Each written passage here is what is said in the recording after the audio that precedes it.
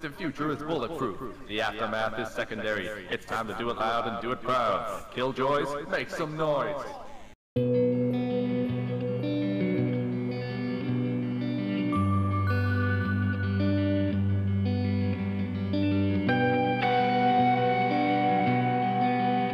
Greetings, adventurers, and welcome to the Mike Flares podcast, coming to you today from the Information Superhighway. My name is Martin Conor, and I am your host, and joining me, as always, is your host, Conor O'Brien. How are you doing today, Conor? Super dumb. I'm doing well, buddy. How are you? Good, I'm good. You look like you enjoyed the intro. It was good. I liked it. Sometimes I forget that we do intros, and I'm like there. I completely spaced. I was not ready for you to present me with any sort of intro. So when you did, it kind of caught me off guard. That was good. Good. I'm doing well. I'm melting because it's 29 degrees here in Ireland, Limerick today, which may not seem like much. That's Celsius, by the way. Yeah. You Americans out there, just translating. It's like 60 something Fahrenheit, maybe. I'm taking a guess. Fahrenheit. I'm gonna check it now. It is 84. Oh, I was way wrong. Oh wow, yeah. I'm gonna stick to the one that makes sense to me, which is Celsius. Yeah. It is very hot, and I don't even know that that's necessarily hot for people that live in certain places. But for us, in a place where we get 2 weeks of sunshine a year, if we're lucky. And you have to sacrifice to deal with the heat at all. You have to sacrifice a class of 18-year-olds to get those 2 weeks as well. Martin is referring to the fact that it's a common occurrence. What would you call it? Like tradition. It's tradition. Some sort of cosmic tradition that on the 2 good weeks we typically get every single year that are absolute gorgeous blazing sunshine. It tends to be the 2 weeks that the final exams for secondary school students are going on, and they're stuck inside non-air conditioned classrooms with the sun beating through the windows. It happened to me. Happened to me. Almost everyone I know. Yeah, I'm adamant it's like some long cosmic hangover from like our ancient like druidic past, where like to ensure a good summer, at least some weeks of good summer, that the young were like sacrificed, and it's just like a hangover from that now, where like every 2 weeks, instead of like blood sacrifice, we just make kids go through possibly one of the most stressful experiences of their entire lives. We just give 20-something 18-year-olds heat stroke instead. Yeah, that too. Oh man. I remember that I had a couple exams that I got seated next to the window, and it was rough. I was kind of in the middle of the room for one of my final exams, which was on the afternoon. So it's the second exam of the day. So it's the afternoon exam. I was in the middle of the room, and the sun was just about catching me. The next row over, it was not catching, and we were facing southward as well, so we got all the heat. And it was my technical drawing exam. And I'm there trying to draw with a pencil and a ruler and do my whole thing, and the sweat droplets coming off my brow and dropping onto my page and stuff like that. Oh god, I can do you one better, because the school I went to was kind of a piece of shit. And I remember I was in on the last day of the leaving cert for our year, because I did Italian, and the last 2 exams were like Italian and like Greek or something like that. Like some the less common the subject, the further down the line it's pushed, which means if you do something like French, German, Spanish, you're probably going to get your exam within the first couple of weeks. You might be there on the 4th or 5th week if you have an Italian exam or something like that. Literally the last exam of the last day. Oh, I was everybody else is already out. Literally everyone I knew was out getting drunk. Everyone I knew was out getting drunk. I was raging. But I remember like sitting in, and the last day, for whatever reason, to break tradition, it was absolutely lashing rain, and there was a leak in the ceiling of the assembly hall that we were doing the exams in, and because it was Italian, there was only like 14 or 15 of us there, so like we were all kind of seated in a square with like spaces between so people couldn't copy and whatever. But like the table ahead of me, I just started seeing this drip, and I didn't pay it much attention. And then like it just continued, and then I started hearing it during my exam, and it would be like sploosh, sploosh. I was like, what the fuck? And I looked up, and the entire table in front of me was completely covered in water, like about like half an inch of water on the whole table. And I just looked up, and it wasn't leaking from the roof; it was leaking down through the roof Do you know those big, like, square, boxy, fluorescent light tubes that they put Oh, way no. up? It had half filled one of those, and it was leaking out of a hole in the corner of the light tube straight down onto the table. And, like, I remember one of my teachers passed me by, and I was like, put my hand up because, you know, I can't speak. Put my hand up, and he was like, "What's going on?" And I was like, "Someone's gonna get electrocuted." And just like pointed straight up at it, and the teacher's like, "Oh, okay," and then like disappeared out the door. 5 minutes later, came back in and was like, "Could everyone please pause writing on their exams for a moment and move 3 rows to the right?" Oh, I remember. I think it was junior cert, and it was the very last exam. I want to say was it was like CSP or something like that, or it was CSP, and it was an exam I was not doing well, and I'm pretty sure I was copying off my friend Thomas next to me. Because it was the page where they show you a bunch of politicians and they like name these people, and then I had no idea who anyone was. So Thomas kind of pushed you. You might not want to admit to cheating on a state exam. I'm almost 30. What are they gonna do to me? Not let you have a driver's license. Oh no, I'm pretty sure the statute of limitations is done on this. I was like 14 at the time. Okay. We'll just keep that in mind when you're editing this episode. Yeah. I will check it after the podcast. Do some googling. Yeah. But I remember because it was the thing was right. It was the last day of exams, but we were all told that after the final exam was done, we get to come back in and finish our classes for the day. It might have been our mocks actually. I think about it. That would make sense. It was like our mock exams. And we were told we had to go back into class after the morning exam, and then we'd go back into class for another like 3 hours. Good luck.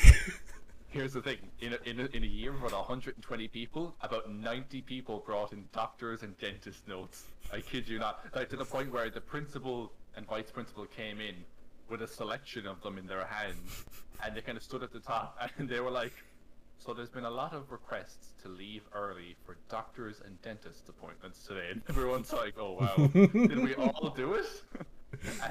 And they called out a couple of people, like just by name. They were like, "Stephen, you have one here. Do you have a dentist appointment today?" So, yeah, miss, I do. We have a dentist appointment at 3:30. And it's like, okay, no one will be allowed to leave unless their parents explicitly come to pick them up. So we weren't allowed just to leave ourselves or whatever. The parents had to come into reception, and then we'd be called to them, right?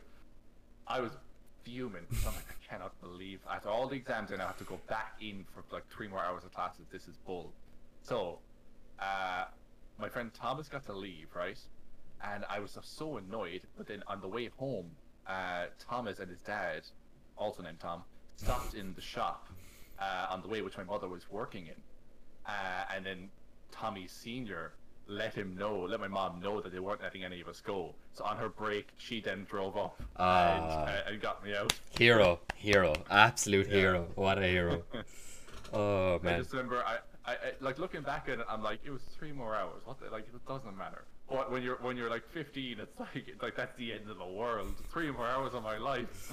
How many more hours do I have? A lot is the answer. Yeah. But it just seemed like such a big deal at the time. Yeah. Oh man. School memories. Always. I was gonna say always fun, but that's not true. Same day as that last exam I did, someone used a weed killer to burn a giant penis into the field behind all our classrooms and write "Class of 2011" on it, but they spelt it class CLAAAS.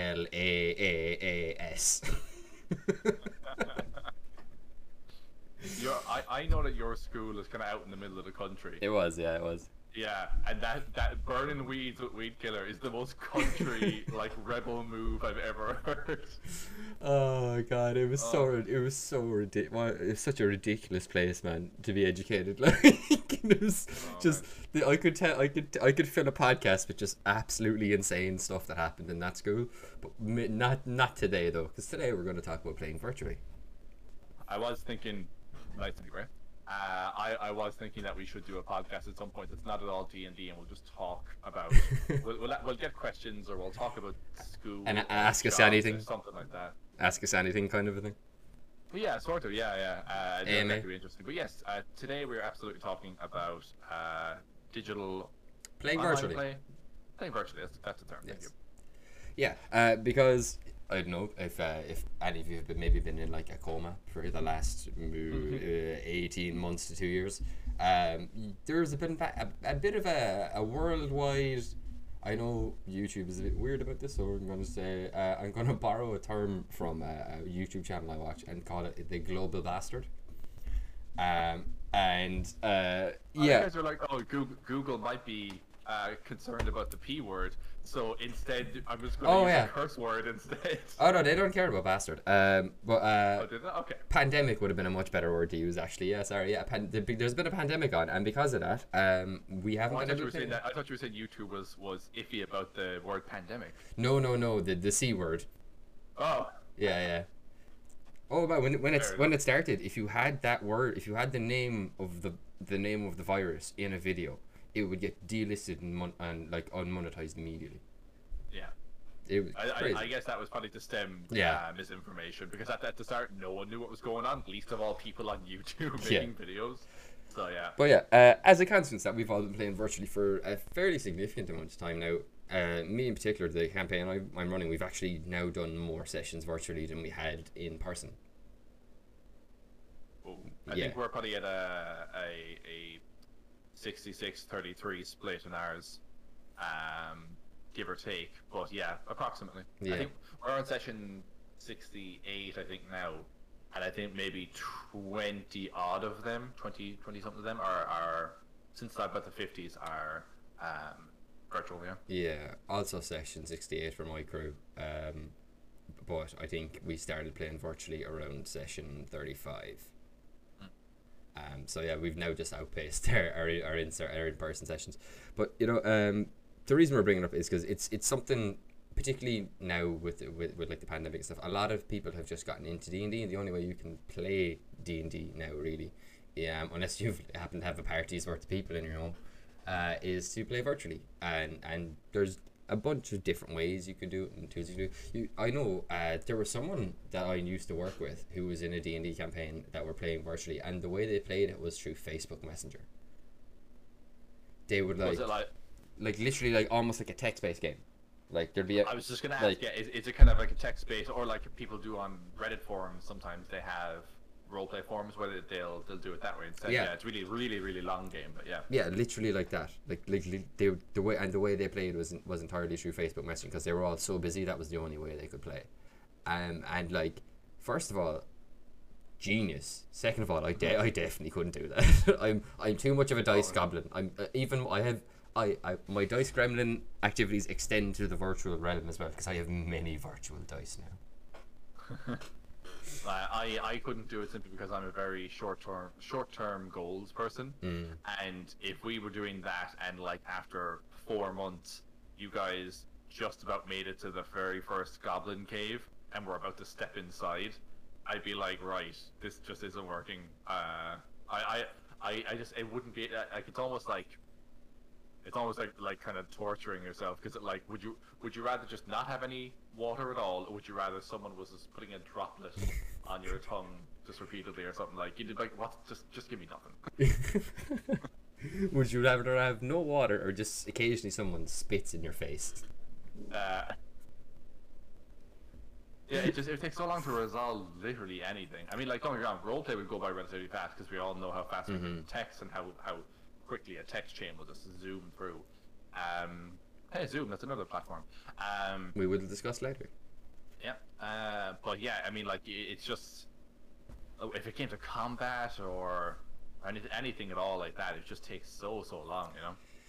Yeah, that would be, and like, I think it'd be a lot harder to, like if that's the only way you can play and you all are all willing to play that way, you have my complete and total respect, and particularly to the DM for keeping track of the chaos that would be that chain of messages.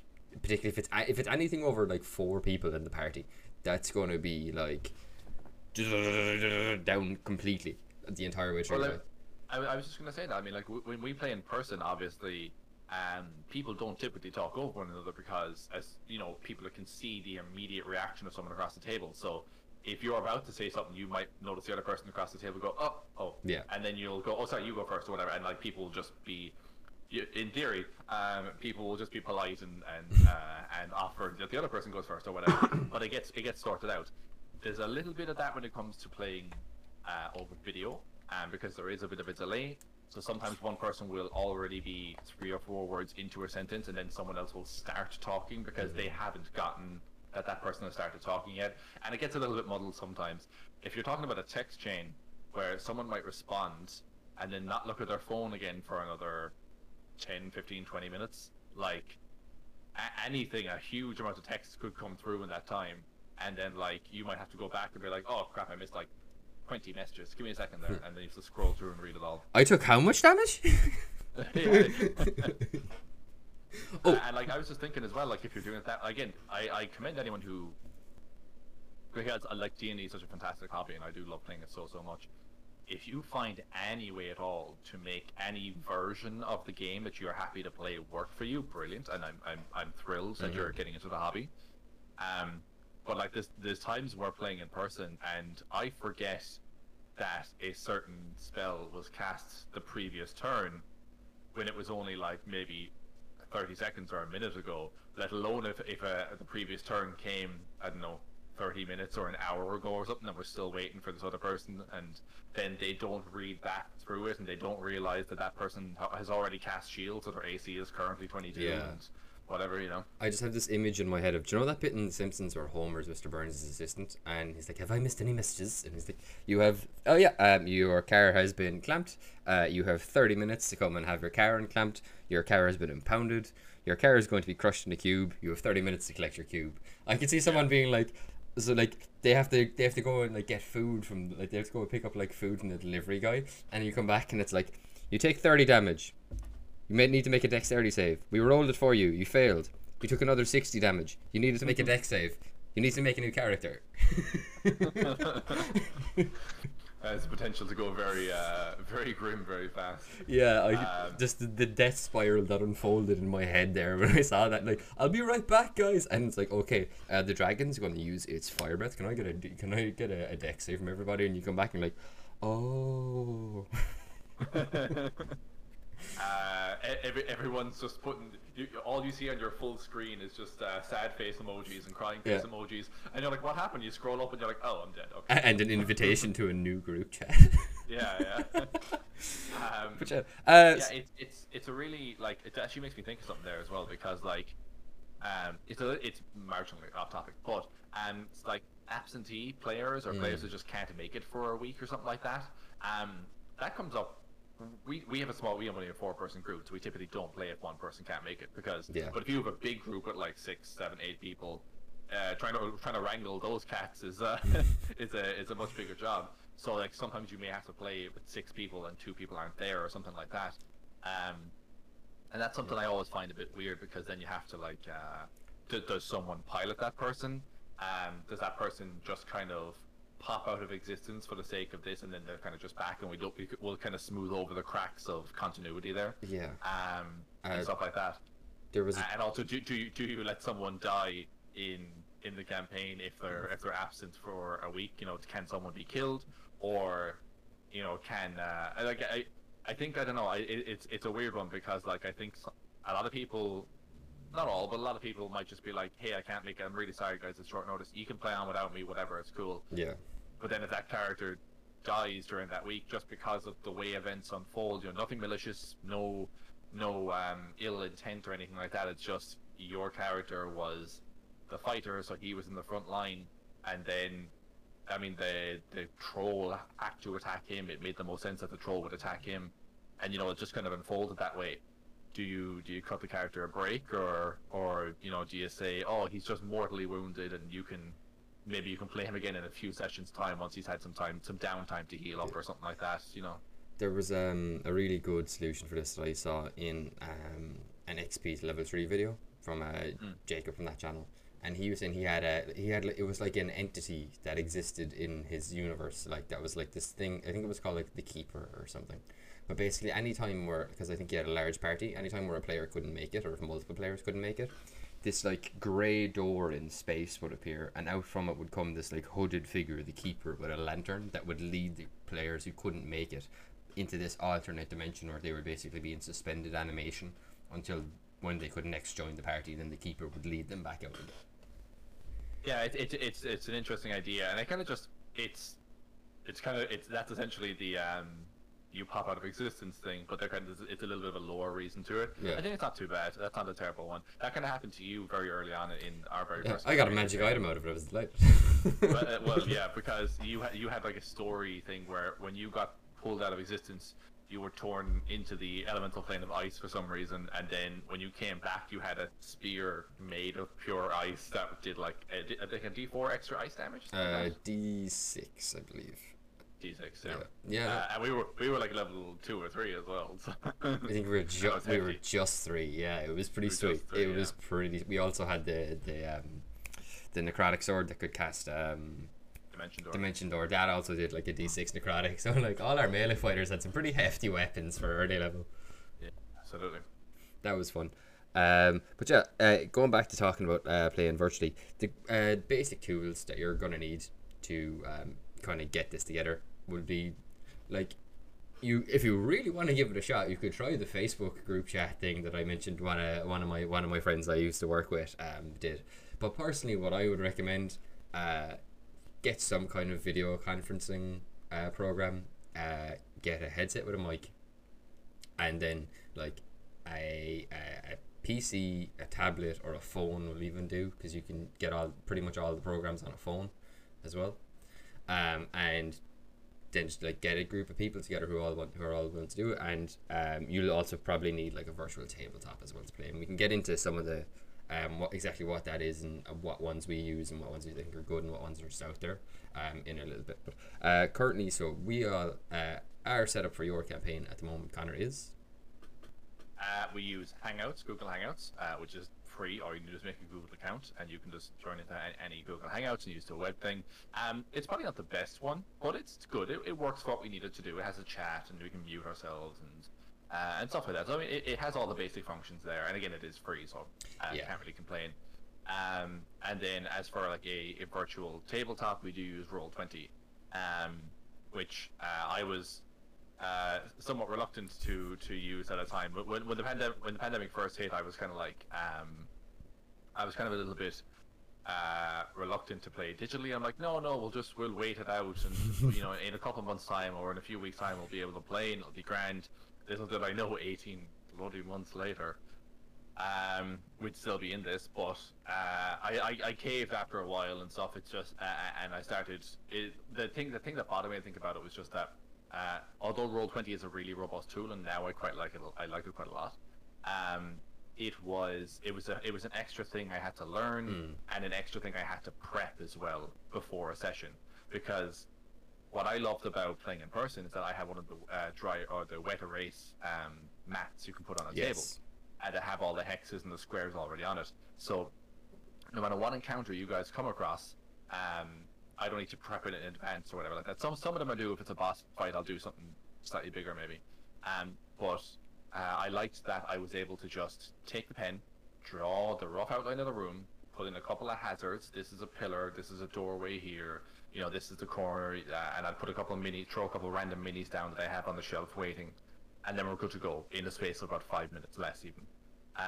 Whereas when it comes to Roll20, it's really, really good, but it's not, for me anyway, it's not the kind of thing that I feel that if a combat came up that I wasn't planning, that came out of left field for me, I wouldn't go, cool, let me open up Roll20 there and I'll put something together, because it would likely take me 15 minutes, if not 20 minutes, to put something decent together that would illustrate what we're doing and stuff like that. So yeah, no, it definitely there's definitely like an extra level or a barrier with playing digitally, and it comes up in many ways. Like you already mentioned, there's the inherent kind of delay on comms, pretty much with every video software you use. Like the most common ones I know people have been using for D&D recently, Zoom, which the major drawback to Zoom is, unless you have a professional account from maybe like your job or something, they limit you to 45 minutes for the call. So the call will just kick everybody out and you'd have to restart every 45 minutes, which is a bit of a pain. What does a Zoom Pro account go for now? Oh, I'm honestly not sure, because as soon as I didn't have one, I switched over to another thing. I also use Google Hangouts for my games. I find it, like Connor said, very very easy to use, straightforward. Has pretty much all the tools I would need, and also it has fun stuff like virtual backgrounds and attached to it. So like, if your players want to like, if you have like art of your character or something, you could put it up behind you, or just like thematically appropriate kind of backgrounds. We always do that kind of stuff in our games, and sometimes just do it to make each other laugh or try and put Connor off when he's narrating. That's usually good crack. And Discord as well, of course, which is actually what we record the podcast on as well. But Discord has a lot of really really good features. It's got lots of really good. Like you can have multi-person video calls as well, multi-person just voice calls, there's text channels, everything like that, and Discord is also free. And Connor, I think, may have the price of a Pro Zoom account for us right now. Yeah, so they have it. There's a few different ones here. There's like Pro, Business, Education, and stuff. The Pro one, it can be from 1 to 9 licenses, and if it's one license with a Pro account, it comes in at €13.99 a month, or if you get an annual one, you pay $11.66 a month. If I'm reading this, I think if you opt in for the full annual, you pay slightly less on it. So you're talking about £100+ a year, 120, 130 for a year. I mean, I know it's a good program and stuff. I've used it on other people who have it for work and stuff like that, and I know it's quite robust and quite popular. I didn't know that I could justify paying that. That's personally, but I when you said $13.99, I thought that was like, that's the price. I didn't realize it was a month. That's monthly. Yeah. Because I was about to go, that's kind of good.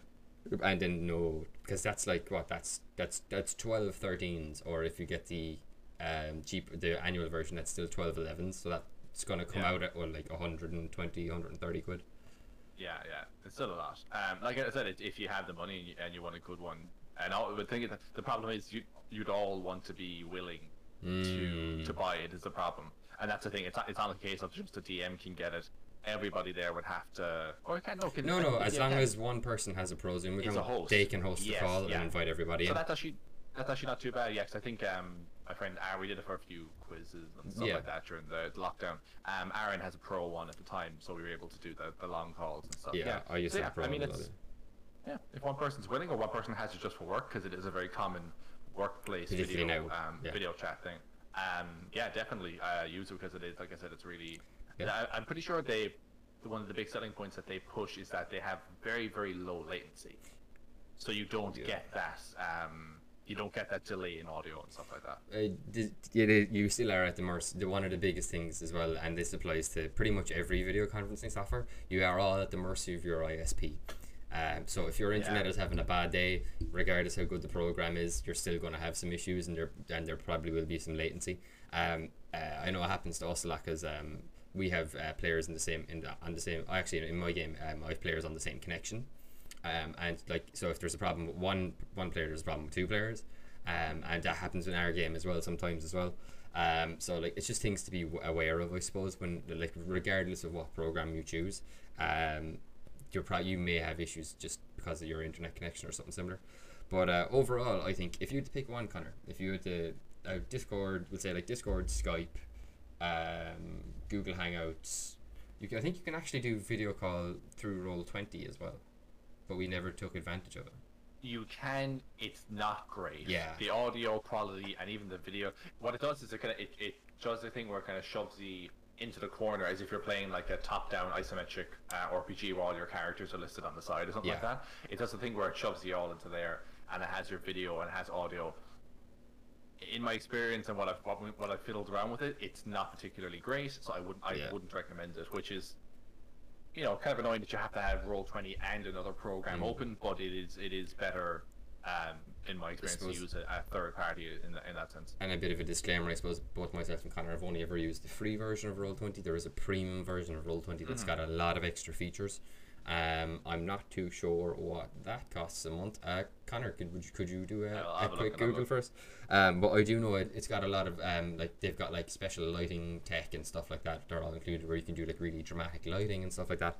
And lots of other kind of extra tools that you can kind of use to just I suppose add a little extra spice to your D&D games when you're playing Roll20.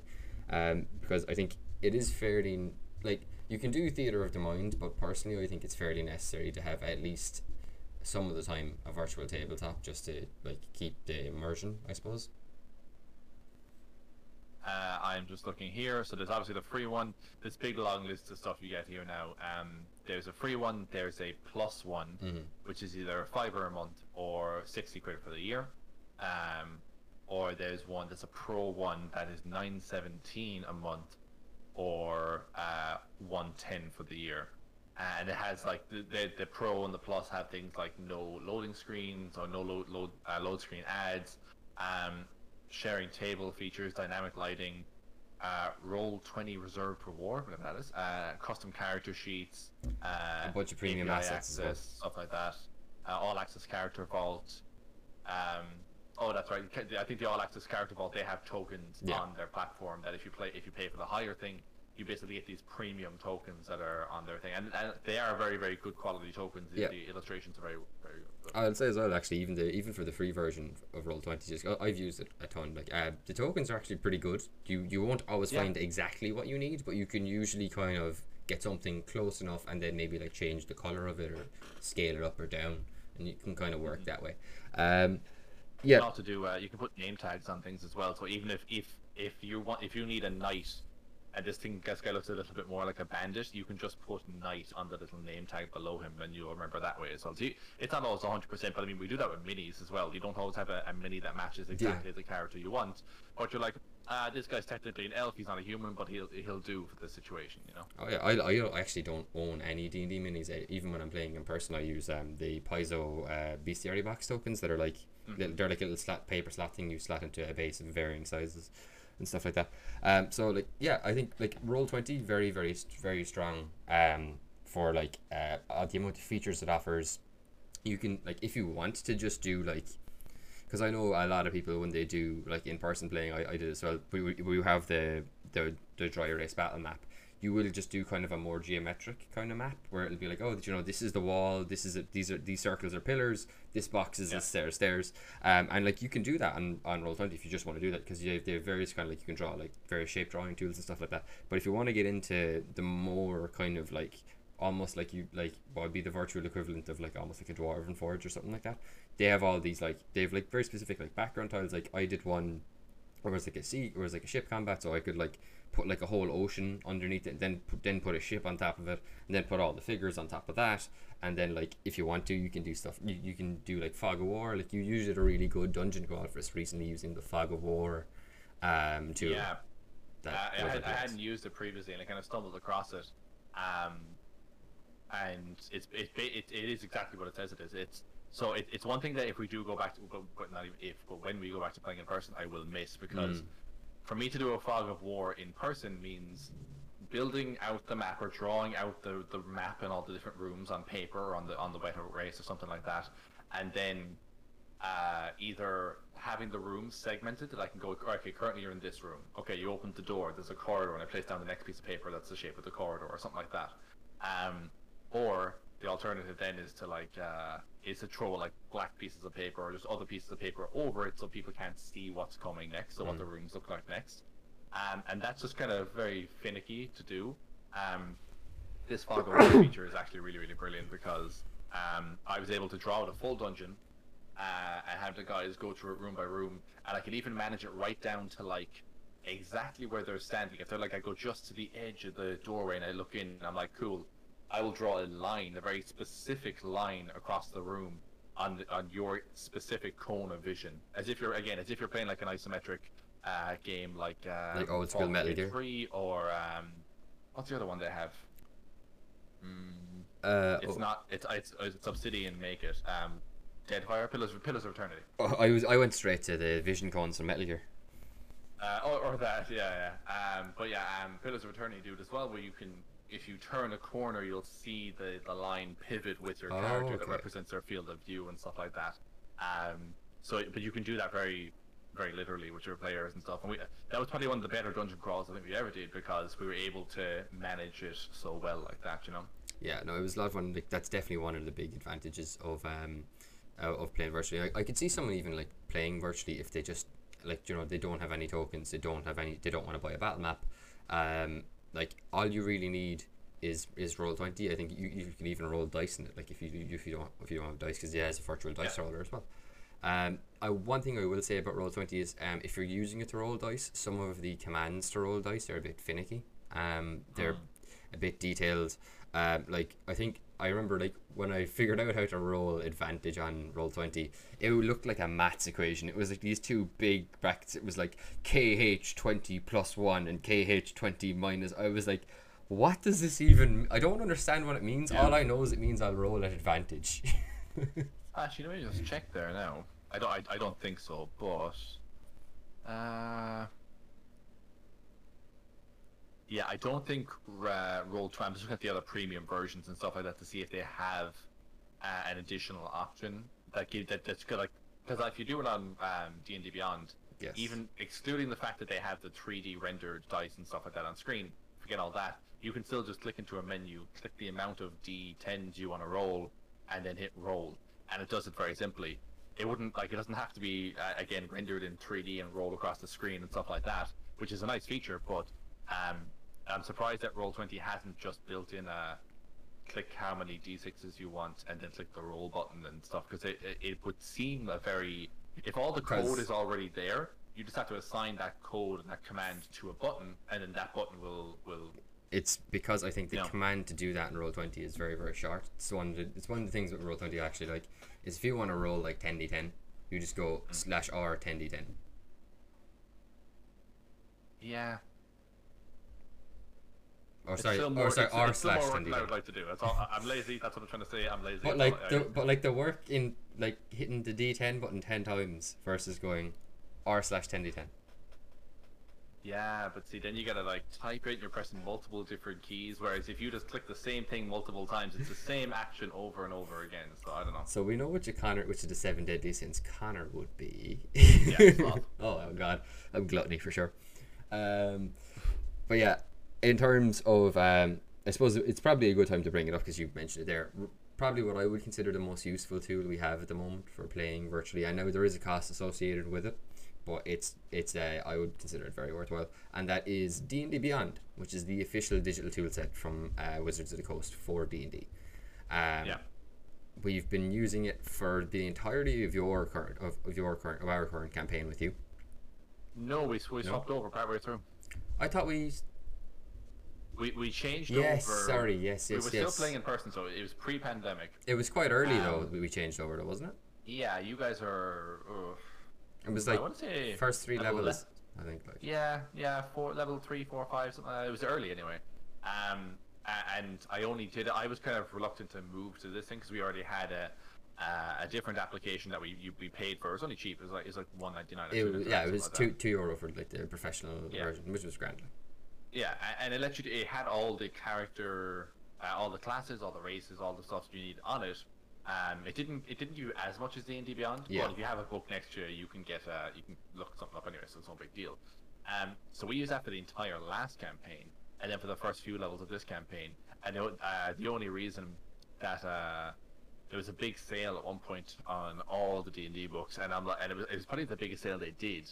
And I remember Gavin told me about it, and he was like, "Oh, you should go on and grab a few books now," and because he had started, only just kind of getting into D&D, so he was immediately jumping onto D&D Beyond, whereas I'd already bought all the physical books and stuff up to that point already, and I'm like, I don't want to be doubling down on purchases and all this, but I got them at such a good bargain that I decided to move over then. And when I started using it, there's so many features, and they continue to add features to D&D Beyond. It's our main tool now. Even when we go back to playing in person, we will still track all our character sheets on that application. Yeah, it's just too useful. Like I think the only thing that will be abandoned from it when we do go back to roll in person will be we'll definitely be rolling physical dice again. Yeah. Which is I might use it occasionally because monsters tend to roll multiple dice more often than players do. and I don't want to have multiple, dozens and dozens of dice in my tray or whatever. But I typically keep a tray of this size. That's 2 full sets there, and that's usually enough. That's usually all I need.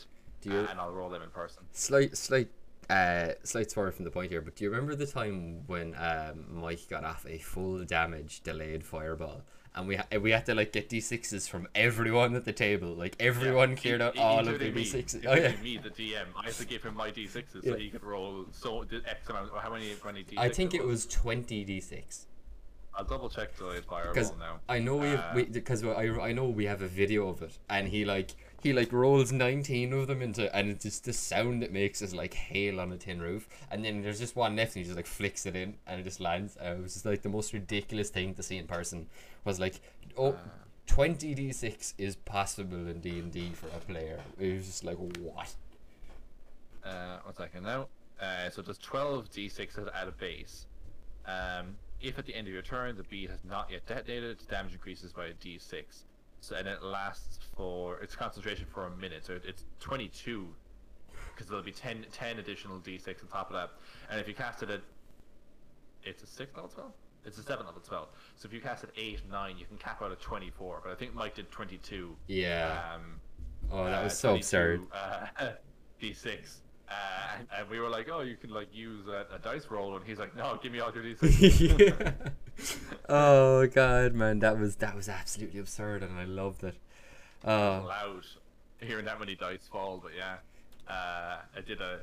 And the best part about that is that he was actually fighting Yi at the time because I had him under. Oh yeah. Ease. I guess. Yes, that was. I think it is. Yeah, that's how I've always said it, so I'm sticking with it. It does sound better than geese. Yeah. No, I think it's meant to be guess, because I think it's like a Celtic word in its origin. Okay. Well, yeah, but he was. I had that done to him by the bad guy, and then he was defending the bad guy from Yi. And I think he cast it on the dwarf rogue, and then goes, now I use. I think he did roll a bit of stars. He's a sorcerer, so I want to say he used Quicken spell to cast it as a bonus action, and then he used an action to use his robe of stars, and he goes, okay, now I just go into the astral sea or whatever. And I was like, what? He's like, yeah, I'm just gonna go there, and then no one can interrupt my concentration, and I'm just gonna wait it out. And he did. Oh man, it was nasty. But yeah, to get back to the thing, roll 20. Just as a brief breakdown, it's got a basic set of tools that it will give to everybody. We've kind of talked about it a little bit more in our how to get started playing D&D episode, where we kind of went through what they offer as a base on Roll20.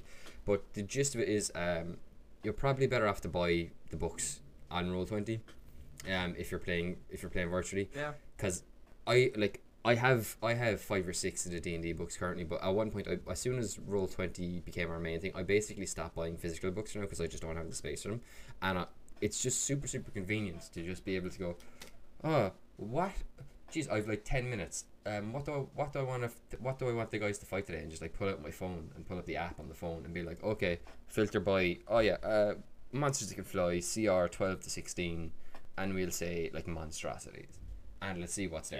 Yeah. And like that's actually how I get inspiration for a ton of my encounters. I will just see what's there, and if it looks cool, I'm like, oh, you're fighting this week, boys. Yeah, you can, and like honestly, that's how I used to spend a lot. I used to spend way more time planning D&D, when I used to use books exclusively, because I would just flick through Volo's Guide and the Monster Manual and stuff like that, trying to see is there any monster jumping out at me this week that I want to put into this place that they're going, blah blah blah. Whereas now I can still flick through the books if I want, and sometimes I do, but other times I'll just be like, cool, I know they're in a glacier frozen place, and I'm like, cool, and I'll look for because I'm pretty sure you can search by environment. You can indeed. And I'll search by environment, and then I'll go probably like, I don't know, maybe a monstrosity, or maybe whatever. Maybe I'll do monstrosities, or maybe I'll do like undead or something like that, and I'll put both those tags in, so it gives me all the monstrosities and undead you might find inside of a frozen Arctic region or something. Then and it does make it way easier to stay thematically consistent when you're planning a particular set of sessions, because you might be like, cool, they're going to this place, I know that this place is full of dragons. So I want all the draconic dragon creatures, everything from guard drakes up to wyverns and then true dragons. I want all those stat blocks, and I'm going to populate this area with them. And you can very, very easily just pull a bunch of dragon stat blocks then and be like, cool, I'll have them fight some drakes here and a wyvern here and all this other stuff. And yeah, it just means I'm not there sitting in front of the television watching a television show, but half flicking through the book waiting for something to jump out at me. It means I can be more proactive and search instead of having to be like, because there's obviously your monster manual, you have your Volo's guide, you have Mordenkainen's Tome. I was blanking there, but it's in front of me. Your Mordenkainen's, and those are kind of like, those are the three ones I use primarily. But the thing is, there's other monster stat blocks that are in like Tomb of Annihilation and Storm King's Thunder and stuff like that, and some of them aren't even listed in the compendium at the back of the book. They're specifically only on the page in which they show up in the adventure and stuff like that. So you might miss a lot of them, and it's very difficult to search that stat block or whatever. I used to have to use a lot of little tags on the book, and I had to write the name of the monster on it, and then I'd be like, cool, I have these 3 encounters planned. But then, like, this encounter is like 1 of these creatures and 4 of these creatures, like following it or something, but they're from 2 different books. Now I need to have 2 different books open on the table at all times. And there was honest to God, there was sessions where I had my notebook immediately next to it, or my notebook sitting on the right-hand page of the monster manual, and on the left-hand page is one of the monsters I'm using, and then on a small side table down below, I have a little book stand with a page open and the book facing up to me. I remember this. Yeah, you had like a 3-tier system. I literally had like 3 source books open for the amount of monsters I was using in a single fight. And I think the third one was like either Creature. I think it was Creature Codex, the first Creature Codex book. So I had like 3 big books open and delicately balanced on, and there was a desk behind me, so I had it on my computer desk over my keyboard as well. Yeah. And I was there, and I was trying to like bounce back and forth between 3 different books all over the place, while also trying to run the session in front of me. Like, and with D&D Beyond, you just don't have that, because again, it's all there in front of you. In an encounter, when you build an encounter, all the monsters are listed, and if you need to check their stat block in the moment, you just click their name, and the stat block appears on the right hand side. It's I would say the 2 probably most relevant and best, actually 3 most relevant and best features as a part of D&D Beyond. Once you have someone who has access to has the books and the access and stuff, and you're in a campaign on D&D Beyond, I'd say the 3 best things you have, they're for both players and DMs. We've got the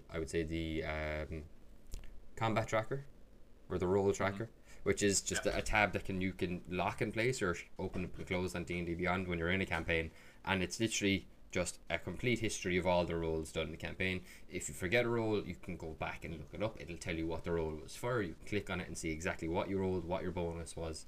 And like if someone's like, oh, I used, I cast, what did you do the damage for this spell for this guy? Say like you lightning bolt someone is like, oh, did you do the damage to that? And you look at the guy's health and you're like, I'm not sure. And then you go up and look, okay, that's how much damage that should have been done off this. I have his max health here. I know what he's taken already. Okay, so I did do that. Yeah, we're fine. You can like double check a lot of the questions that will come up naturally as part of D&D, because it can be very hard to keep track of things when you've like multiple incoming things to go through. The other one I would mention would be what you've already said, the encounter builder, which is even though they have it's tagged as in beta, but it's extremely. I don't know why. I really don't know why. At this point, it's so well rounded. At this point, I don't know why it's still active in beta, but whatever.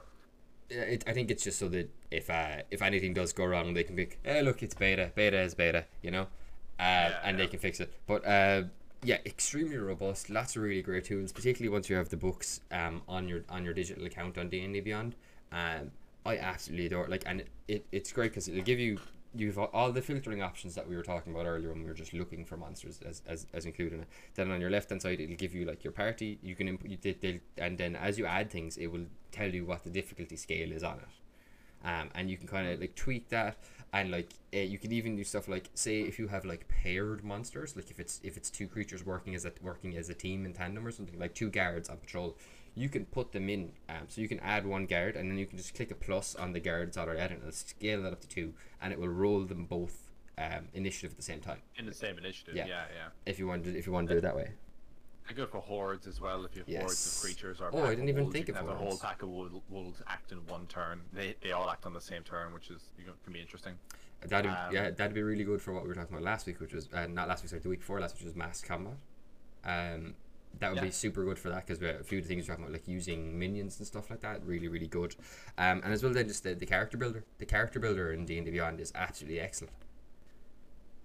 Yeah, absolutely. I mean, like, it has, depending on the resources that you have access to within D&D Beyond, and like you can purchase the books, the source books and stuff yourself, or if you're added to a campaign where someone else already has them, everybody in the campaign shares the books with everybody else, or is it just DM? Just the DM shares with everyone. DM shares with everybody. So like I have access to books that I don't have because Gavin has them, because you're in Gavin's campaign. He has shared those books with you, and then you DM the campaign I'm a part of, so I have access to those books. Yeah. So my players have access to Gavin's books, which is kind of hilarious. Does it work that way? Yeah, because I have access to the book, so I can put the monsters in it. Oh man, okay. It's just crazy waterfall.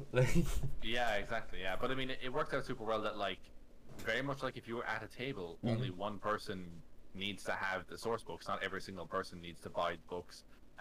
You literally need one player's handbook at a table. There's no need to have any more, really. Absolutely.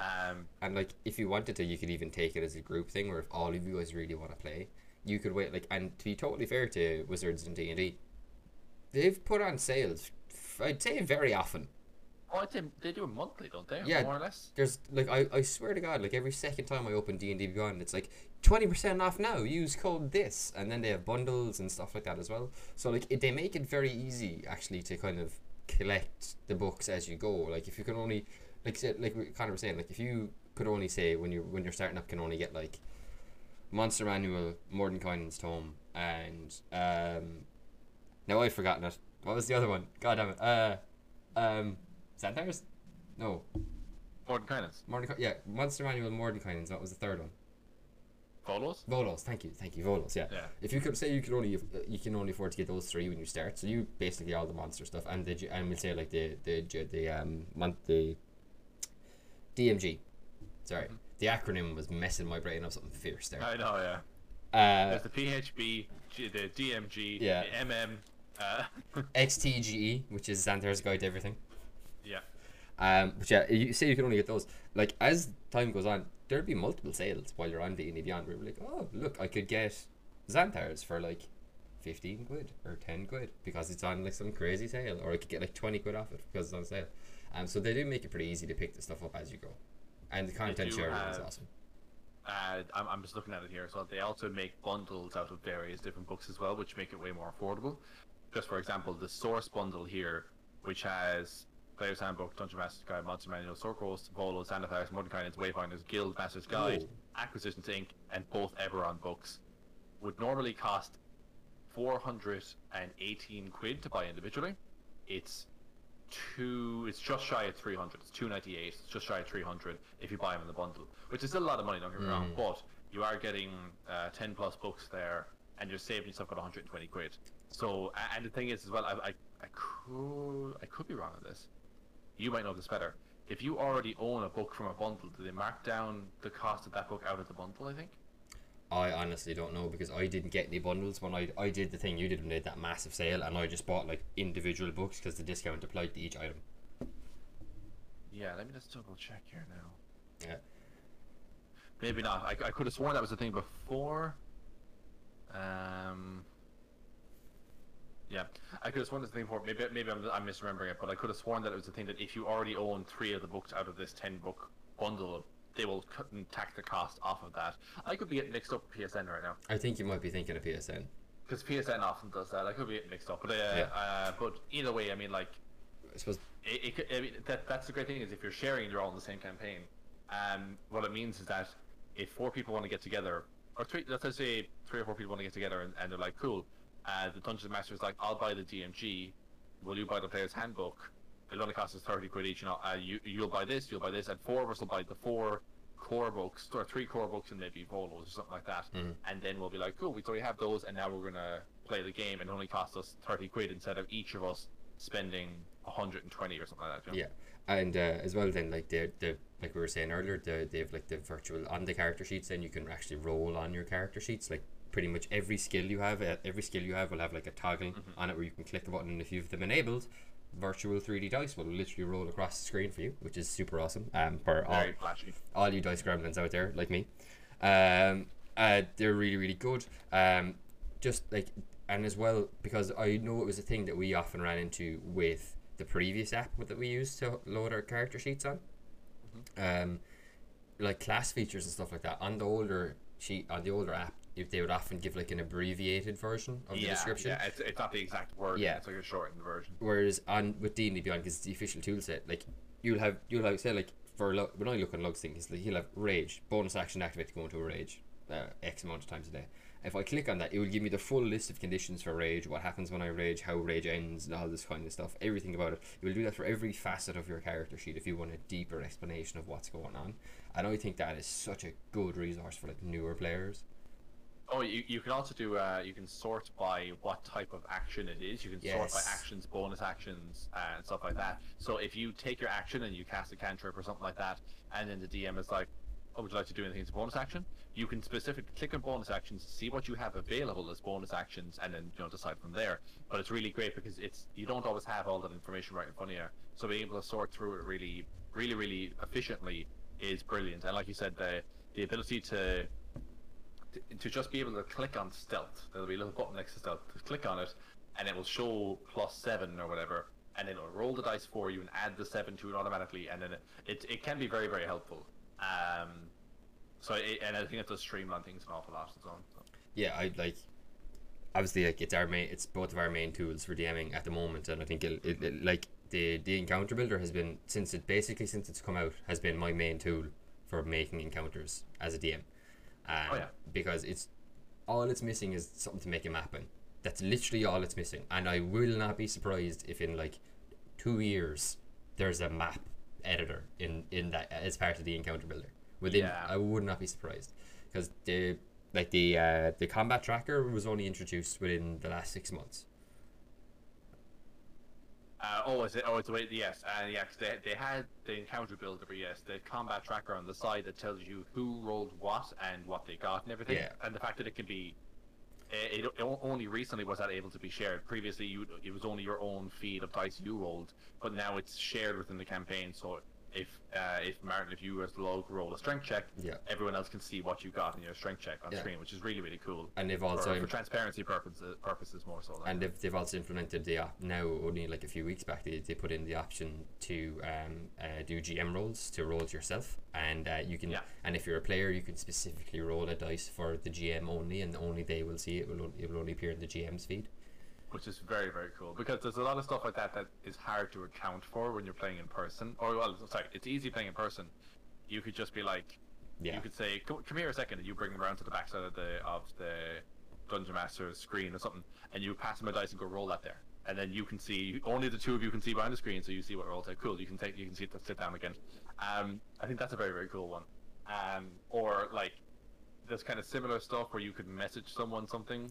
Yeah. Like when you're working virtually, it's the equivalent of bringing someone into the other room and talking to them or whispering something to them or something like that, and you can just message them on some sort of chat and send it directly to them. That's one thing. And then go, I should have rolled this, but only let me see it. Don't let anyone else see that we're rolling a wisdom save or something like that. That's one thing I'll actually give Zoom a shout out for. I just know it has this feature from work, is that you can change who you're messaging it to. So like, say if we were playing D&D over Zoom, and I don't know, like someone had gotten corrupted, and you're okay, so like they have to make a save, or they're gonna like do something messed up. So you could literally individually message. You can change the message recipient to just this one player, and be like, hey, I need you to roll this. Don't tell anyone. Keep it yourself. Yeah. And then they can message you back directly, and you're the only one who will see that, and you can see all the private messages as well. If you're on a Zoom call, whoever is the host of the Zoom call can see all the private messages that don't go to everyone as well, which is a warning for all of you guys out there if you're using Zoom for work. If you're using it at work and thinking you're getting away with something sly. Yeah, because I know some people who've been cat ratting. Wow. But yeah, that, like, I think honestly, like, if I was to pick a favorite digital tool of mine, D&D Beyond. It's so useful. It's got so many features. it's just so core to even. Here's the thing, right? It's so core to playing online. I think it's fundamental to playing virtually. But even playing in person, it's a great way of tracking your character on your phone or your iPad or your laptop or something like that, and not having to. And also, again, sharing your stats. Everyone can see what what everyone's doing. The DM. I used to have a thing. I used to have a thing where like I would sometimes need to know someone's stats, but because we didn't have D&D Beyond, I actually don't know what this character's wisdom save is or something like that, and I want to message them, but I don't want to ask them specifically because then they know something's coming for them. So I will either ask everybody what's everybody's wisdom save, and then everyone will tell me, and everyone's like, oh crap, what's he planning now? Or something I would do as well is sometimes I didn't even need to know this information. I would just go to a player and be like, hey, are you resistant to poison? And they would go, no. I'm like, okay, cool. And I'd say nothing. But I would do different things to different people in the group. So I'd say that to you, and then I'd go to Dan and I'd be like, I'd be like, hey, what's Druden's wisdom save? And he'd be like, +4. And I'm like, oh, it's only 4. Oh, okay. and then I just play mind games with you to make and sometimes I'd ask all of you in the party, but only one of those is a piece of information I actually need. But I don't want anyone thinking that I'm coming for them next session or anything like that. It's just I have something planned and I don't want to give anything away, so I'll ask everybody a question. And sometimes I just mess with you as well. Yeah, always. Like, I know, like, before D&D Beyond, I know people who used to have these, like, crazy spreadsheets that they would update on the reg every time, like, the players left. Yeah, you and a couple of other people I know who are DM, that, like, literally, like, I'm just like, why? This is so unnecessary, but, like, there should be a solution to this. And thankfully with D&D Beyond, there is. And, like Cinder's great. You can literally go, like, these are the things I can do because of my race. These are, okay, cool, that's right. Click over, these are what I get from my class. That's cool. Click over, this is my background. And then, like, you can literally go and filter all those down and then further filter them by action and bonus action and all that kind of stuff. It's just, yeah, it's so core. It's like, it's become ubiquitous to my experience of playing D&D now, is D&D Beyond. Yeah. Like, something came to mind there. And we're not sponsored, but Wizards, if you would like to. They're not no. Not at all. Jeremy Crawford, if you're listening. But no, I was just thinking there, like, just if we're talking about, to get away from tools for a moment, there's a lot of virtual playing in general.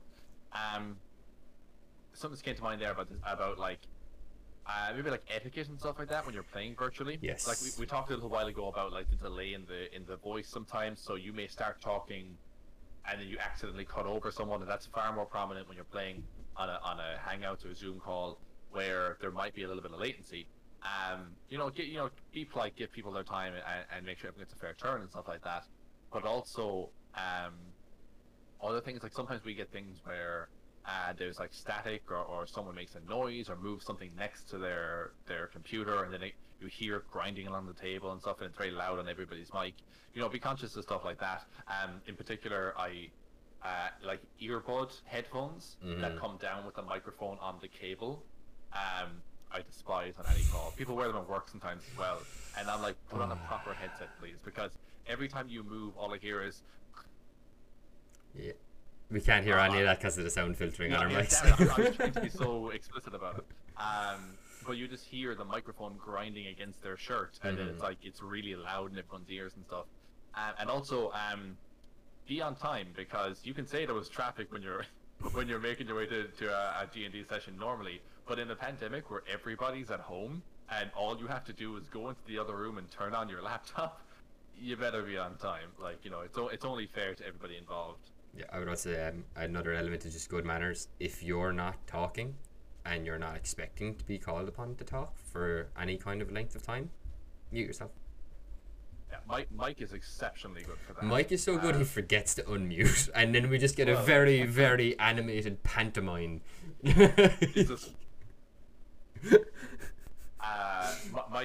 Mike is really, really good for managing his microphone. Mike and his microphone. He is really, really good for managing his microphone. So like to the point where if he goes into a situation, he will decide because we did a thing at the end of last session, where you guys went into an abandoned cave or catacomb, whatever you It call was it. like a tomb. Tomb is the best way to call it. And when I started describing it, it twigged something in his head, and he was like, okay, my character, I'm going to shut up for this because I know stuff my character doesn't about this, so I'm not going to talk. And he muted himself for like a full 20 minutes while we were there.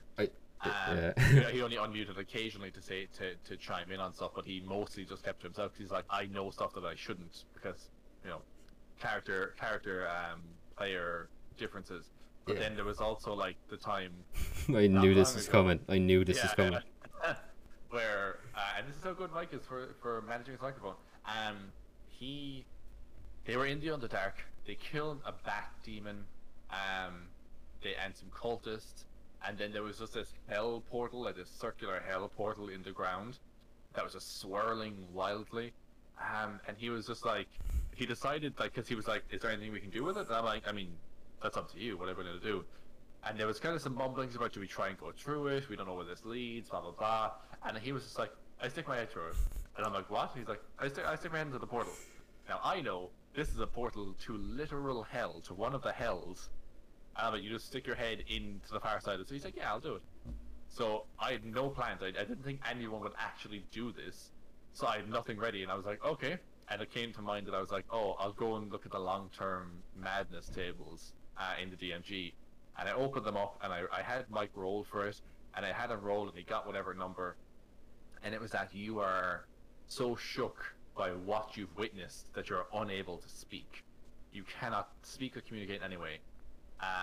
Or, well, speak, I think it's just the main thing. Yeah. And then I had him roll a d10 times 10 for the number of hours that he's not allowed, or that he's not allowed to speak, and he rolled a 10. 100 hours of silence.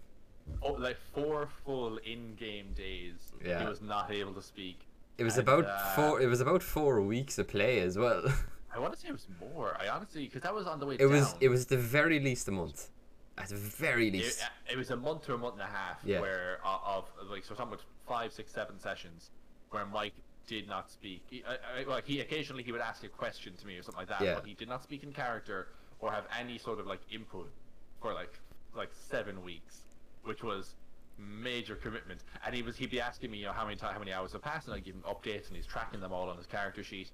And it was actually funny because at the time you guys had discovered that you found a ring that had the ability to cast a wish, and you explicitly gave it to him because you're like, his character can't speak, so he can't wish for anything. We should give it to him because it's safest with him. Yeah.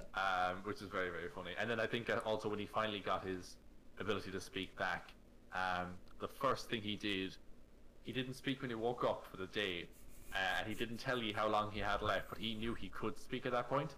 And the first thing he actually said was he let out a battle cry as part of his zealous presence, as part of being a zealot barbarian.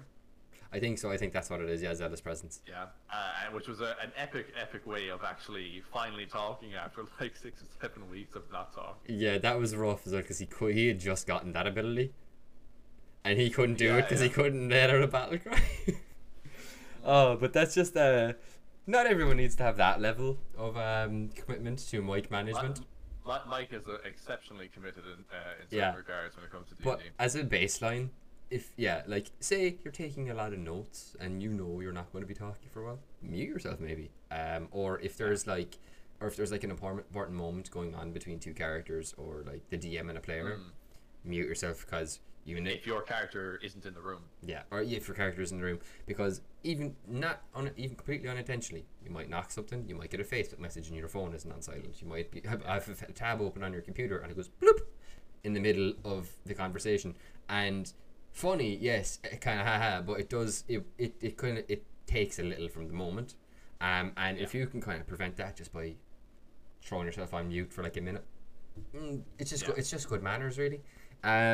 I suppose other good etiquette, like mute yourself if you're going to belch or like sneeze or something like that. I think that's just good etiquette in all walks of life. Doesn't have to be a D&D game. Could be a work call, could be a general phone call, could be a voice note. don't burp / sneeze. Yeah, I know. Into a microphone when anyone else is listening on the other side. And you think yeah, I know, and you think that'd be common sense, but kind of we've both worked in customer service. Yeah. You know, I've had people like blow their nose and stuff like that. Oh. And like God. they obviously put their phone down. They're not holding their phone here while they're blowing their nose, but like, and it's still loud enough that I can just hear all the elements moving. yeah. So just be mindful of that. As well, I don't suppose, like, just in general, just be mindful of your other players the same way you would be if you were around the table. Just like it's pretty much inevitable that you're going to talk over each other just because of the delay, either whether that's inherent to the program or just because your internet connections are different speeds, and particularly if you live in Ireland where internet connections can vary wildly. We have some places that have fantastic internet, and then some places that have terrible internet for no reason. Oh God, we this country seems insistent on building houses in a dip, regardless of what that does to your internet connection, and it's something I had to deal with growing up, and I've never been angrier at like a city planner for building these houses in a dip. I'm like, you absolute prick! Could you not have foreseen broadband? Yeah, it's I have something that I was saying. My mind is gone blank. Yeah, if you had to pick, I suppose. Oh, sorry. Just one thing I thought would be worth a good mention, just because we kind of only really exclusively talked about like Roll20, Google Hangouts, D&D Beyond, and a little bit about some other like a, why can I not think of it? Some other. I could remember Platforms. I could remember the acronym VoIP, but I couldn't remember like video conferencing software. Oh, okay. Right. But in terms of like a virtual tabletop, other ones that I have heard of, I don't have any or any experience with them really, would be I know Tabletop Simulator has which is available on Steam. Has I know some people use that for D&D. It's literally like a virtual tabletop that you can see all your usernames around, and it uses in-game physics, and you can actually like roll dice and stuff like that. And I think there's like some either expansions or like DLC you can get for that specifically for D&D. Other than that as well, it always looked really, really cool, but also like the thing about using tools when you're talking about virtual playing. Mm-hmm. The tool has to integrate fairly seamlessly. Sometimes the bigger the tool, where it gives you more options, can actually just be more cumbersome. That's how I felt about Roll20 for a long time. Yeah. And when like I said, when the pandemic first came around, I was holding off. I'm like, no, we'll play in a couple of months. And eventually, I'm like, okay, it looks like I'm just going to have to learn a new tool here in order to continue playing, because this thing is not going away.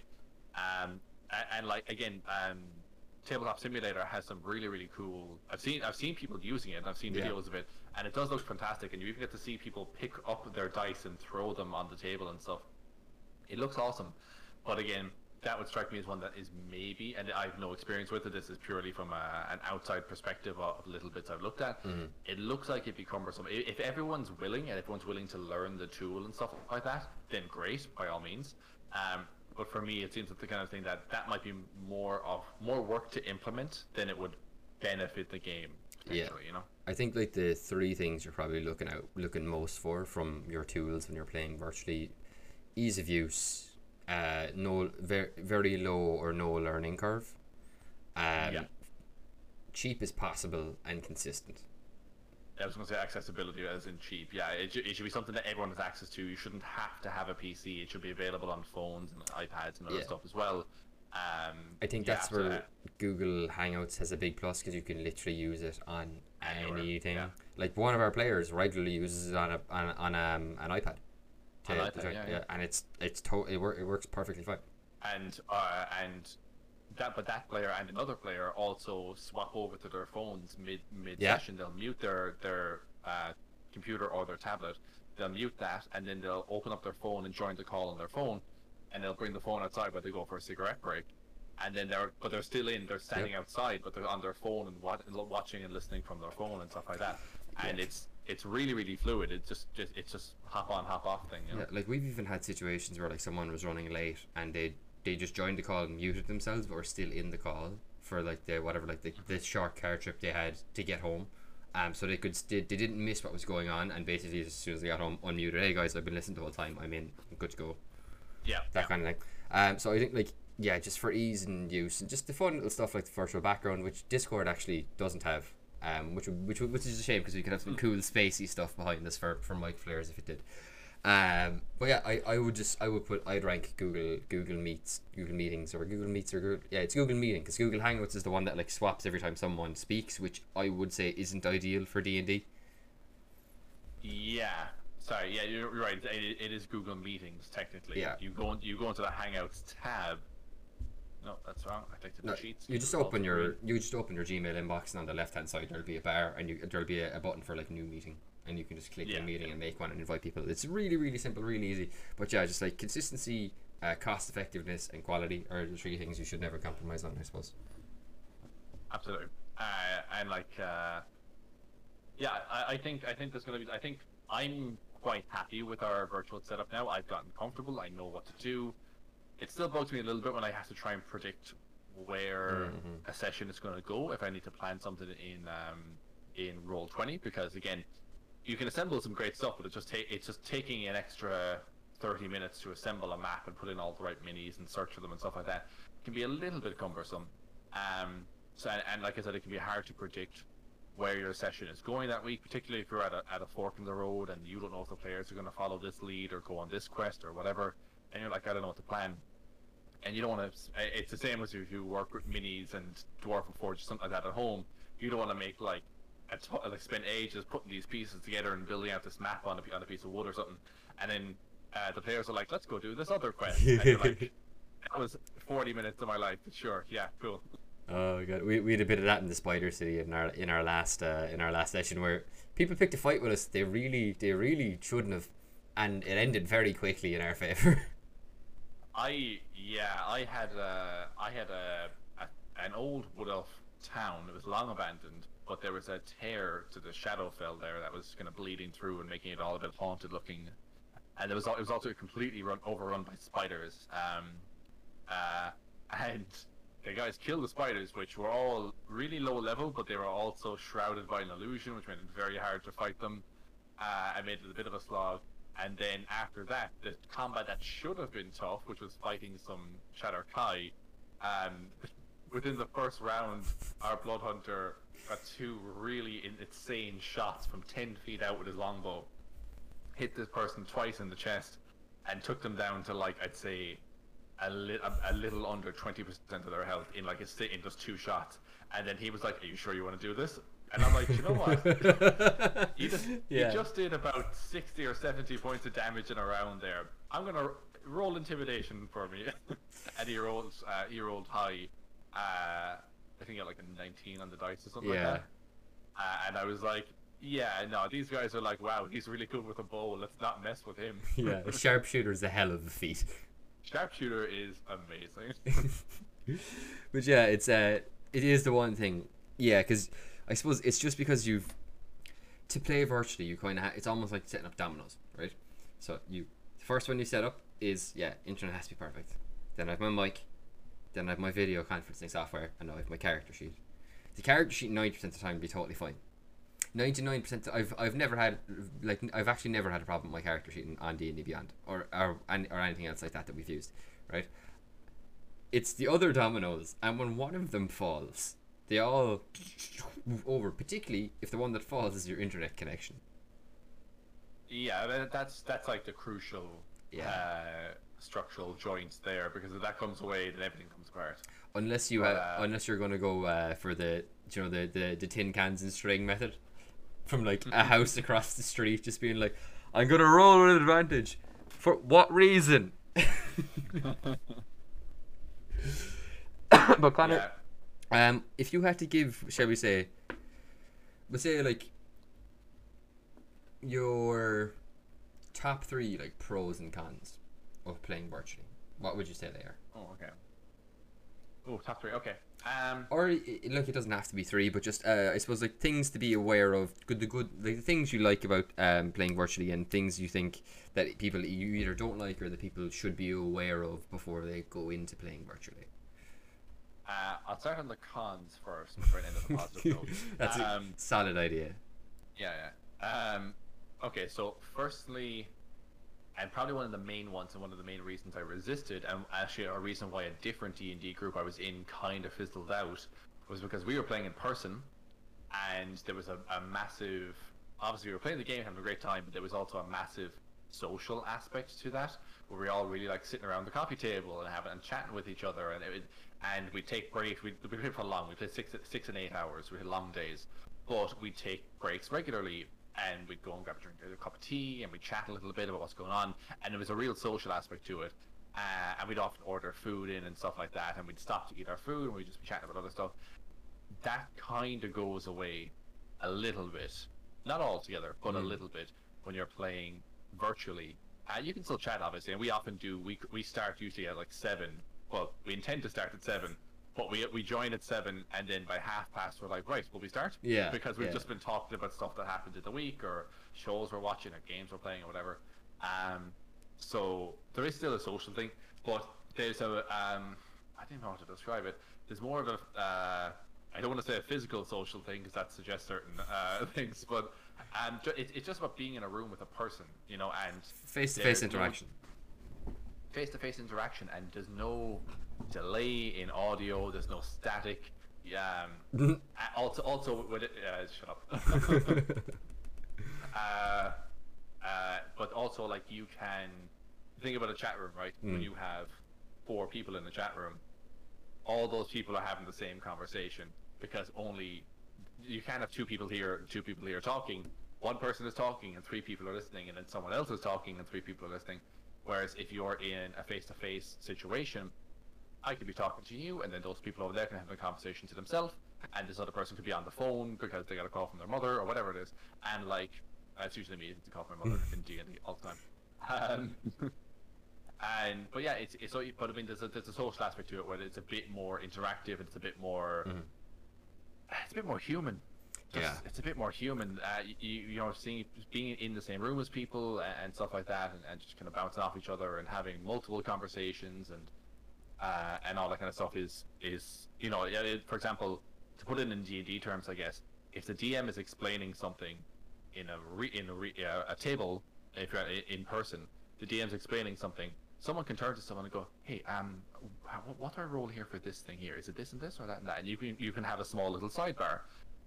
If you're doing that in a voice chat, you kind of gotta wait for your turn and go, "Sorry, can I just stop things for a second? What am I rolling for this?" And you have to ask, and there's no problem. By all means, you should always ask if you don't know how a rule works. But it's just that could happen way more fluidly when it comes to that's my one. That's probably one of my bigger ones as well. Yeah, is there's a certain dynamic and flow that disappears when you're using virtual stuff. It's not bad. It's just a degree less. Like a lot of us now are using, you know, Zoom and Hangouts and all this other stuff as our social interaction, because we can't meet each other in public. And it's kept most of us going, but it's not. No, it's not the same. It's by no means the same as meeting up with your friends in person, like, you know. Yeah, no, absolutely not. It's the best possible substitute, and I've been very grateful for it. Particularly for keeping me sane, and particularly like just for it's been a way to mark the passage of time when everything was very much the same and we literally couldn't leave our houses a while back. But your positives then? Well, that was just my one. Oh, sorry. I'll go way faster. Please, no, please continue. That was one. 2, there can be a lot of moving parts for both players and DMs when it comes to playing virtually, because you have your Zoom window or your Hangouts or Discord window open, and then you also have D&D Beyond open in a tab, and you have a separate tab then with Roll20, and then you've got and maybe you have a chat or something else, or you got a bunch of different stuff going on. If I can just interrupt, particularly as well if you're trying to arrange music that everyone can hear. Yeah, that's you got to share like a Spotify link and stuff like that. Yeah, so it can be, there's a lot of moving parts. It can be a lot to manage as a dungeon master, and even as a player, because again, you've got to come with more tabs and more things signed into and all this extra stuff. Sometimes you're using a laptop and your phone, because the call is on the phone, the laptop's here with your stats on it or something like that, and you're kind of juggling multiple devices and stuff. So there's a lot of moving parts, whereas if you're playing in person, there's a lot of stuff for the DM, but the players can basically just show up, and as long as they have their dice and their character sheet, they're good to go. You know. Yeah. There's not a lot else after that. Thirdly, as a negative, I'm struggling to find one now. I guess there's a lot of buy-in if you own a lot of the physical stuff. Maybe that's a bit of a buy-in thing, where you got to buy books digitally, or maybe paying for something like Roll20 Premium, where you want to get access to those tokens that they have and stuff. There's maybe a bit more buy-in. Again, that's only if you already play physically, and you now, as a result of the pandemic or something, have to play digitally. So that won't affect everybody, but we'll just call it my third. Positives. You get to play D&D. Yes. Because again, most of us can't hang out in each other's houses for one reason, mostly for one reason, but because we're either vaccinated or because there's a surge in cases or whatever the reason is, we can't hang out together. That's a pain. We get to play. First and foremost, positives. You get to play D&D. That's probably one of the biggest things. And then on top of that, I guess positives. It's easy. I'm kind of contradicting myself here, but if you know, like, you don't need to travel, you can just, which makes it super easy if, like, you would otherwise need to travel a half hour to the other side of town, you know, to go to someone's house, and then it's to drive home after it, and it's costing you, you know, petrol money or whatever, or just taking time because there's a commute to someone else's house. Whereas, I know I said there's a buy-in and there's certain tabs you need to have open, but at the end of the day, in some cases it's far easier than traveling X amount of time to get there, wasting X amount of fuel. I won't say wasting, using X amount of fuel to get there, and then having to come home, and it's a lot of stuff like that. Whereas if you can just go, cool, I'm going into the other room, I'm going to boot up my laptop, and I'm going to go, you know, that's nice as well. So if you're someone who wants to play with someone far away, or you don't have access to people around you, best possible thing. Definitely try and get involved in games, you know, so and groups and stuff like that. Third, positives. I'm struggling on that one as well. I can think of one in particular in regards to Roll20, which is they give you a large variety of tokens and creatures that you can search for in the free version that you may not necessarily have access to physically. Yeah. There is a lot of tools, actually. I suppose one of the positives is there is a lot of tools. We were talking about, you have your choice. We were talking about this just before the podcast actually started. Before we started recording, was the things you'll miss when you go back to playing physically, and there were two you mentioned in particular that I completely agree with. I forget what one of them was, because only one's coming to mind. The one that's coming to mind immediately is that Fog of War thing on Roll20, because I'm trying to figure out a way I can effectively implement that into my home game that doesn't involve something crazy. Like if I bought a cheap big TV and put it down and then plugged the HDMI of my laptop into it, could I do it that way or something? I don't know. But yeah, like something like that. There's tools like that. What's the other one I said? The ping tool and the ruler tool in Roll20.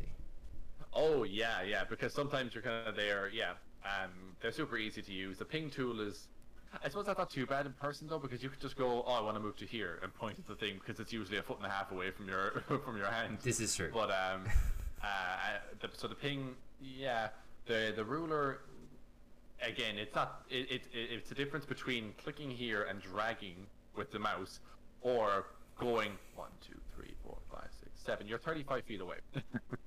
You know, so I don't think there's a huge difference in that. I like it because I can like try and plan things and measure things out and without giving away what I'm planning. Because you can toggle it to be not visible to others. Yes, okay, that's the third positive. If you're a dungeon master, you can put on GM layers on Roll20, and you can have your Fog of War that you can see through, but the players can't. It's just black for them. And you can hide minis. Like you can have them set to invisible to the players, and then you could be like, suddenly some 4 assassins drop invisibility around you, and it can be a really great moment. Whereas if you're a DM, you have to have those hidden away in a drawer, or like tucked in behind your laptop, and in between the laptop and the DM screen, and they're just tucked away in there, and hopefully no one saw me take those out. So there's definitely a few, there's more tools maybe that allow you to have that separation between DM and player if you want to go for something that is, if you want to surprise your players or catch them off guard or something like that. Yeah. No. I think I just really enjoy that aspect of it, like the extra particular DM tools they give you, like the GM layers, the fog of war, the rulers, the pings, all that kind of stuff. But yeah, I think the people, I think like virtual play is particularly good as well for like you mentioned, if someone like moves away, or if someone like if someone has to go on like a bit, like if someone has to like, I know like when we were playing with towards the end of like my time in college, like there'd be people who might be like a year behind us in college, or they're doing like placement and they're moving to like a different city or a different country in some cases, and they're able to continue playing because of the virtual connection. Most of the popular streamed D&D games we were talking about this as well, most of them aside from Critical Role are done through like Roll20 or some other virtual tabletop, and a call just like the one we're on now. So I think like it's definitely I reckon it's definitely here to stay. Whether it will be as prevalent now as it is whether it'll be as prevalent in the future as it is now, as I struggle over my words, I would hope not. Just the heat has baked you, Martin. You can't think straight anymore. Christ, man, this is the first time. This is the longest I've worn sleeves for the entire day. I chose no sleeves personally. And I'm still roasting. Yeah, I just thought a vest and like heavily tattooed didn't look extremely professional for hosting my podcast right now. it's what a way professional. True. But Martin. Yes, Connor. That's all the time we have for today. Ooh, it's been a fun one. I really enjoyed talking about that. I think we made some decent points, get some decent advice. I think it's just become such a normal part of our routine now to play virtually, that I think it's good to give like a little insight and kind of advice for people who maybe aren't so used to it, and are maybe running into some of the same barriers that you did. Yeah, it can take getting used to, and I'm kind of a creature of habit in that way, that I tend to be a bit abrasive when it comes to trying something new, which is stupid because historically every time I try something new I typically like it for the most part, or at the very least I'm not like that was the worst thing ever. Typically I'm like, that was fine, but I probably won't do it again. That's the worst case scenario. Yeah. So yeah, I mean, like, there's definitely arguments to be said for both sides, and I see that now, having played virtually for many months. But I think that we I think it'll be interesting to see where it goes. I think virtual, even before the pandemic, there was a big push for virtual stuff. Roll20, D&D Beyond, and a bunch of other stuff were already around at that point to facilitate people who are playing over long distances and stuff like that. So it's definitely not going anywhere. But it'll be interesting to see if they will be, I don't know, more eager to buff up their platforms and provide more service. Like, for example, would D&D Beyond do like a map-based thing, or would Roll20 refine their system a little more, or something like that, because they want to keep up and they really want to corner that digital market. Yeah. But yeah. Just one other interesting thing to note. I saw it in an article recently that the BBC ran on D&D in the pandemic, and I think there was a 200% increase in new players over the course of the pandemic. Wizards recorded, which is insane but completely understandable, and I think a lot of that is to do with the fact that it is a really entertaining game where you get to have social interaction with all your friends, and you can do it online and primarily virtually. I think that's kind of why so many people jumped in the pandemic. That's a wonderful thing. And truer words never spoken. But Connor, where can people find you on the internet?